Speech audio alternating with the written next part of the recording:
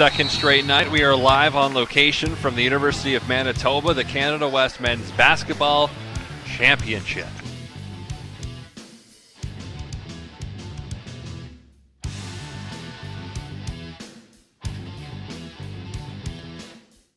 The Moose last week split their two meetings with the Wranglers in Calgary as they look to climb their way into a playoff spot. After snapping an 11-game losing skid at the end of January, the Moose have now won more than they've lost. And earlier this afternoon, I caught up with Moose head coach Mark Morrisson to talk about how things are going on the farm. You know, we just got back from a lengthy road trip that we went 6-2-1 on and played well. And we came home in the last two games. We lost to Milwaukee, a very good hockey team that's won 17 in a row. So we're trending the right way. Team's improving, players are improving, and we're excited about the next 25 games because we feel that we've improved tremendously here. Well, Milwaukee actually won already today, so they're now 18 in a row that they've won, which is kind of insane. So when you look at the last two games you played and losing 4-0 and 4-3 to Milwaukee, when you're playing a team that's that hot, is it intimidating? Well, I don't think we found them intimidating just because we were playing with them, out shooting them at times, out chancing them at times, and we were in the hockey games. But they got some breaks, and obviously they're a good hockey team. They very strong defensive team, and it's hard to create chances on it. So maybe at times a little bit discouraging because they don't allow you to get many offensive scoring chances. But I thought we were right there with them. So right now, doing a lot better than there was a stretch there over a month, basically, that you didn't win a hockey game. How important is it as the coach to find ways to keep morale high when the results aren't going your way? Well, I mean, yeah, you're right. We did have a tough stretch of a month there, and I think that we did a good job of keeping the morale high at practices. But we have a great core group here, and again, the team was in all those games, so we didn't really feel like, although we were coming out in the wrong end, we felt like we were a little bit unlucky at times and should have won some of those games. So we never really got too low, but I think the important part of that whole learning curve there was that we went on the road after losing 11, went on the road and went 6-2-1. And if we didn't have a good road trip there, the season could have possibly been over as far as playoffs are concerned. So how would you say the roster is looking right now, considering that just about everybody is healthy at the Jets level, which means you end up with some of the players that would have been on the fourth line, like Dominic Toninato, Axel Jonsson-Fialbi. How have they helped you in this push that you've played a lot better in the last little while? Well, tremendously. I mean, they're good hockey players. They're NHL hockey players, and the most important thing about those guys, and Fialbi and Toninato and Gustafson's here right now at the moment under conditioning, but their attitudes are great, and that's really what you're looking for, so that the young guys can learn from them. And these guys that come down don't miss a beat. They've got great attitudes and work very hard and show the younger group there what professionals have to play like. How has Ville Heinola looked since he came back from his injury?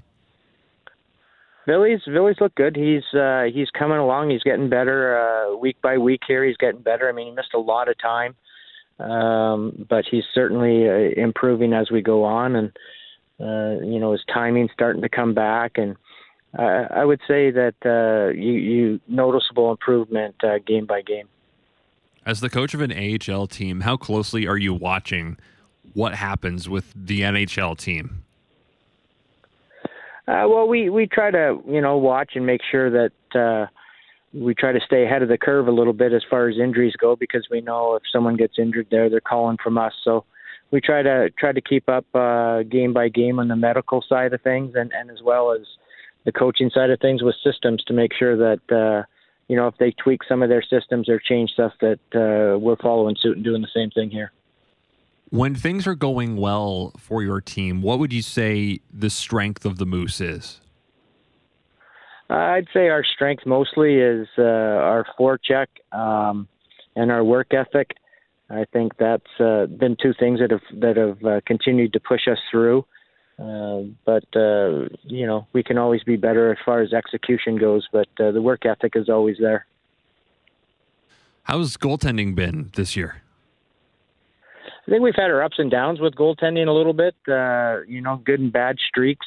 But we called up Milic there from he was down in Norfolk, and he's played very well for us in the last 10 games here.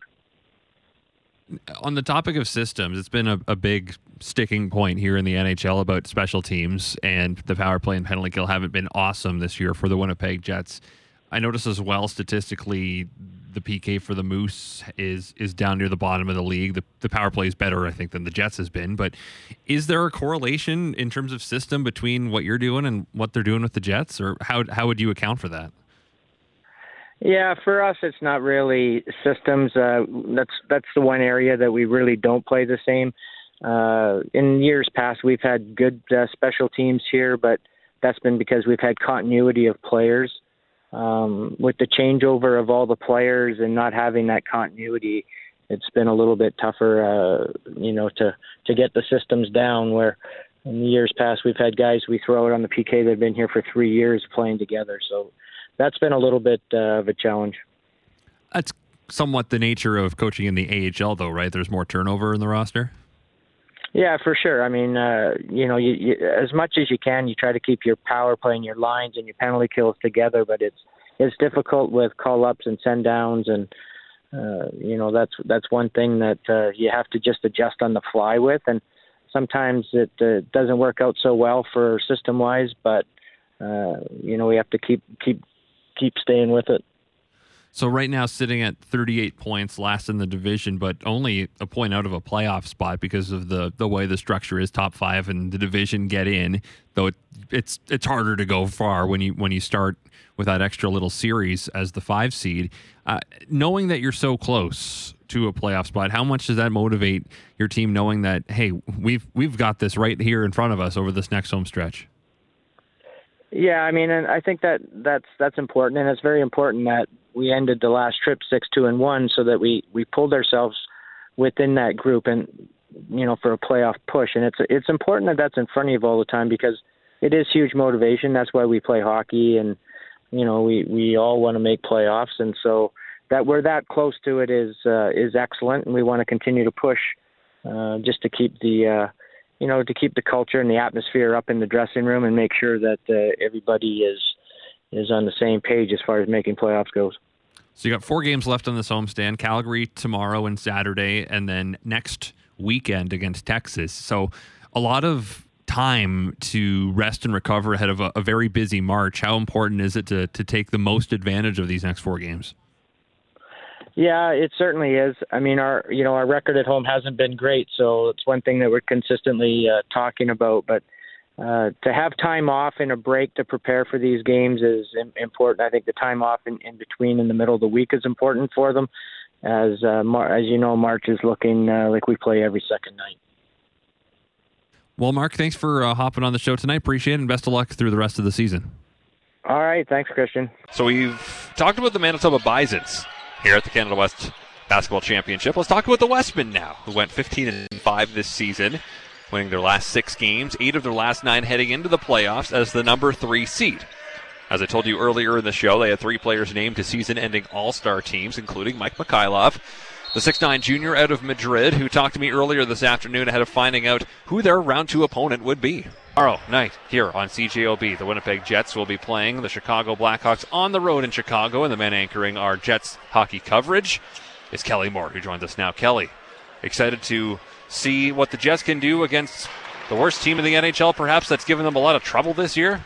Well, when you look at probably the 2 worst teams in the National Hockey League, and, the Winnipeg Jets in the 3rd and deciding game of their head-to-head matchup with the San Jose Sharks, win 1-0. So a grand total of 7 goals scored between the 2 teams in 3 games in that matchup. And then you take a look between Chicago and Winnipeg. In 3 games, there have been only 10 goals scored. And Rick Bowness was quite succinct, and Adam Lowry even hinted at it himself. He said, we haven't played that badly against Chicago, just can't score any goals. And Rick Bowness, he said, hey, it's all Mrazek. I mean, the guy has absolutely stoned us. And the goaltending's been really good in this series. Mrazek has a .936 saves percentage, but Connor Hellebuck and Lauren Brossoit combined for a .940. saves percentage. So I don't know if we're going to see that many goals in Chicago tomorrow night. And there's been an uptick lately, Christian, in goal scoring, not only in games involving the Winnipeg Jets, but also just kind of around the National Hockey League. Well, we've seen some chaotic scores lately. We saw, I think, 3 different 9-2 results last week. We saw that incredible 10-7 game between the Wild and the Canucks, and those obviously will bump up the average scores. But your point remains that the Jets, so many times in January, right, 2 goals was winning hockey games, or 3 goals was winning. And now, this last week, there's been a 6-3 and another 6-3. There was the 4-2, which is more normal, but we're suddenly seeing a lot more eventful hockey games involving the Winnipeg Jets. Yeah, well, if you look at their season average, there's 5.4 goals scored per game involving the Winnipeg Jets. But in the last 3 games you just described, Christian, Vancouver, Calgary, and Minnesota, the average has been 8. And across the National Hockey League, like not counting tonight, but in the 5 days previous, the average on the season in the NHL is about 6.2 goals per game. It's been almost a full goal above that. And, most of us that have, covered hockey for a lot of years, it's after the All-Star break that things really start to teams start to clamp down, goals start to become harder to come by. And yet here you've got Austin Matthews scoring like it's a Sunday in the park. So I don't know, maybe it's a little bit different this year, and maybe, there's just that kind of relax and exhale because March is coming. And certainly for the Jets starting tomorrow night, man, does it get busy. 20 games in 37 nights. Yeah, and it's the same way for a lot of teams where it gets, the teams have had their all-star breaks, their player breaks, there's some inconsistencies in the scheduling where you've got some gaps. And I wonder if there's just a natural human tendency to maybe loosen up a bit. And now we're getting into March, the playoff push. Things tighten up a bit, and maybe as we go through March, it'll get a little bit harder. And do you buy into the notion of dog days of a season, Kelly? Yes, I do. Yeah, I do. Okay. And especially, Christian, having been a broadcaster for many, many years before I stepped away from that end of things. Yeah, you get that newness of a season, and then you get to Christmas, you get a bit of an ice break, and then you come back after Christmas, and everybody's anxious to get back at it again. But then all of a sudden, you get to February, and there's still a ways to go before the playoff races really start to heat up, and a lot of it too depends on where you are in the standings. If you're comfortably in a playoff position, then you're just trying to find your game and keep your game. And Ray Ferraro said this on the Ray and Dregs podcast, and I think it makes a lot of sense. He mentioned, the style that Rick Bowness wants his team to play, and this was right about the time the Jets were mired in that 5-game losing streak. And Ray said, it's hard to play like that for all 82 games. Guys just get worn out mentally and physically, and so there's going to be a drop off for a while. And so I think that there has to be a little bit of an understanding that the Jets just simply aren't going to be able to play with the same type of proficiency on a night in, night out basis that they did in November through January. But by the same token, though, you don't want them to fall back into what happened last year. Now they're just a one game above 500 since the second half started, so it's not great, but for the most part they've been able to maintain their style of game last Monday in Calgary notwithstanding. But you look around the Central Division too, and I always like to keep things relative, and the Winnipeg Jets, despite having this last few weeks where they've won 4 of their last 5, but that followed a 5-game losing streak. Yeah. They are still entering tonight 3 points out of first with 3 games in hand, and now they're 3 points out of first with 4 games in hand because the Stars lost tonight. So it's not like the field is pulling away from the Jets here. A lot of teams are dealing with inconsistency right now. Oh, for sure. Yeah, it just stacks up on you after a while, And boy, JT Comfort just about scored with time winding down in Detroit, but they went into overtime with the Colorado Avalanche there, and the Red Wings wound up winning it. So the Avs do get a single point. But I just looked at their schedules, Christian, and Dallas and Colorado play just, and I say just 13 games in 31 days, but they play 13 times in March while the Jets play 16. So that's where Winnipeg's going to make up a lot of the games in hand that they have on the Stars and the Avalanche. Whether they can make those up successfully remains to be seen, but certainly when you take a look at how well they played against the Central Division this year, except for Dallas, who've beaten them twice, and how Chicago and Arizona in particular are struggling right now. What has Arizona lost? 11 or 12 in a row. And Chicago only has one win in their last 10 or 11 games. Boy, I'll tell you this. You don't want to look past teams, especially when Mrazek's made it as difficult as he has for the Jets.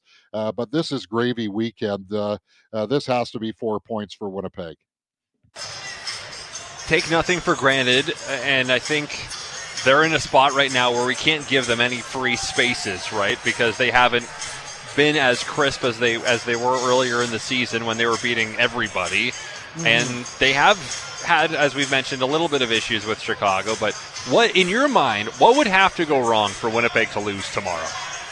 Well, Mrazek would have to absolutely stand on his head. And like I say, Brossoit and Hellebuck have been really, really good in this series. Now, Connor Bedard scored all 3 goals for Chicago, in the first 2 meetings, including the winner in overtime in that one just after Christmas. And then he wasn't in the lineup when the Hawks had that 1-0 lead until late in the game when Winnipeg rallied for those late goals by Velarde and Ehlers. But they just have to try to find a way to be a little more precise around the net.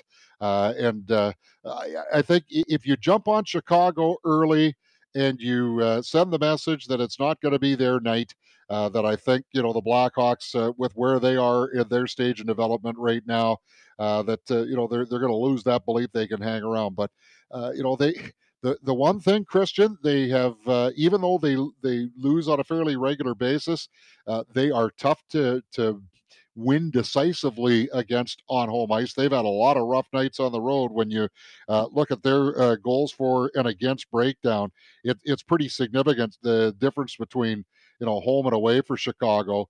They've been outscored 82-65 at home, which is no great shakes, but it's 119-53 on the road. So that's where a lot of the damage has been done against the Hawks. So the Jets are going to be in tough tomorrow night for sure, as far as it being a routine game. But I think also too, Christian, they've got a little bit of zip going in their power play right now. Although Chicago, again, on home ice in their last 8 games at United Center, they've killed off 15 of 16 penalties. So, they've got that part of their game down pat.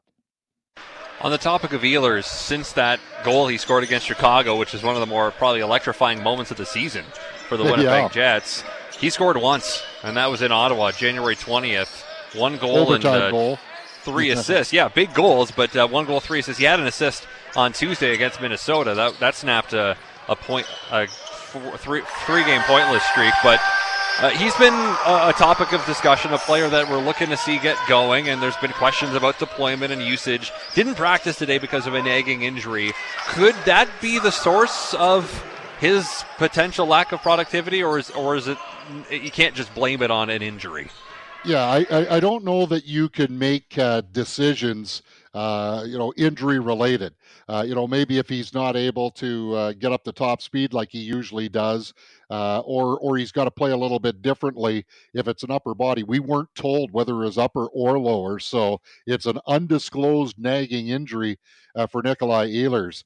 But, and I thought Jim and Cam described this very well on Jets at Noon earlier today, Christian, when and people take a look at it, and justifiably so. That top line of Ehlers, Scheifele, and Velarde, they've all taken turns making mistakes with giveaways or trying risky passes. But the difference for that line is, as much as the analytics aren't kind to them 5-on-5, they still create offensively. 5-on-5, they're getting chances, but they're also converting now on the power play, where that second line, there's not a lot of sustained offensive zone time. And so when they're having just almost as difficult a time 5-on-5, but they're not getting a whole lot done in the offensive zone, well, as the game goes on, then it becomes less and less appealing for the coaching staff to send that particular unit out. So, watch for those kind of things tomorrow night. If Ehlers plays, and if he's on that line with Monahan and Perfetti, today Alex Iafallo was skating on the right side on that line. But if they get the chance to be able to show something, they've got to create some offensive zone time when they're out there. They did in the third period against Minnesota. I thought they had a couple of really good shifts, so maybe they can springboard off of that tomorrow night at the United Center. Well, Kelly, looking forward to that. Thanks for joining me here tonight, and we'll talk to you on the pregame show tomorrow. You bet. Well, thank you very much for listening to the CJOB Sports Show podcast. If you like what you heard, guess what? You can hear more every weeknight on CJOB from 6:30 to 9 p.m. Thanks again for tuning in.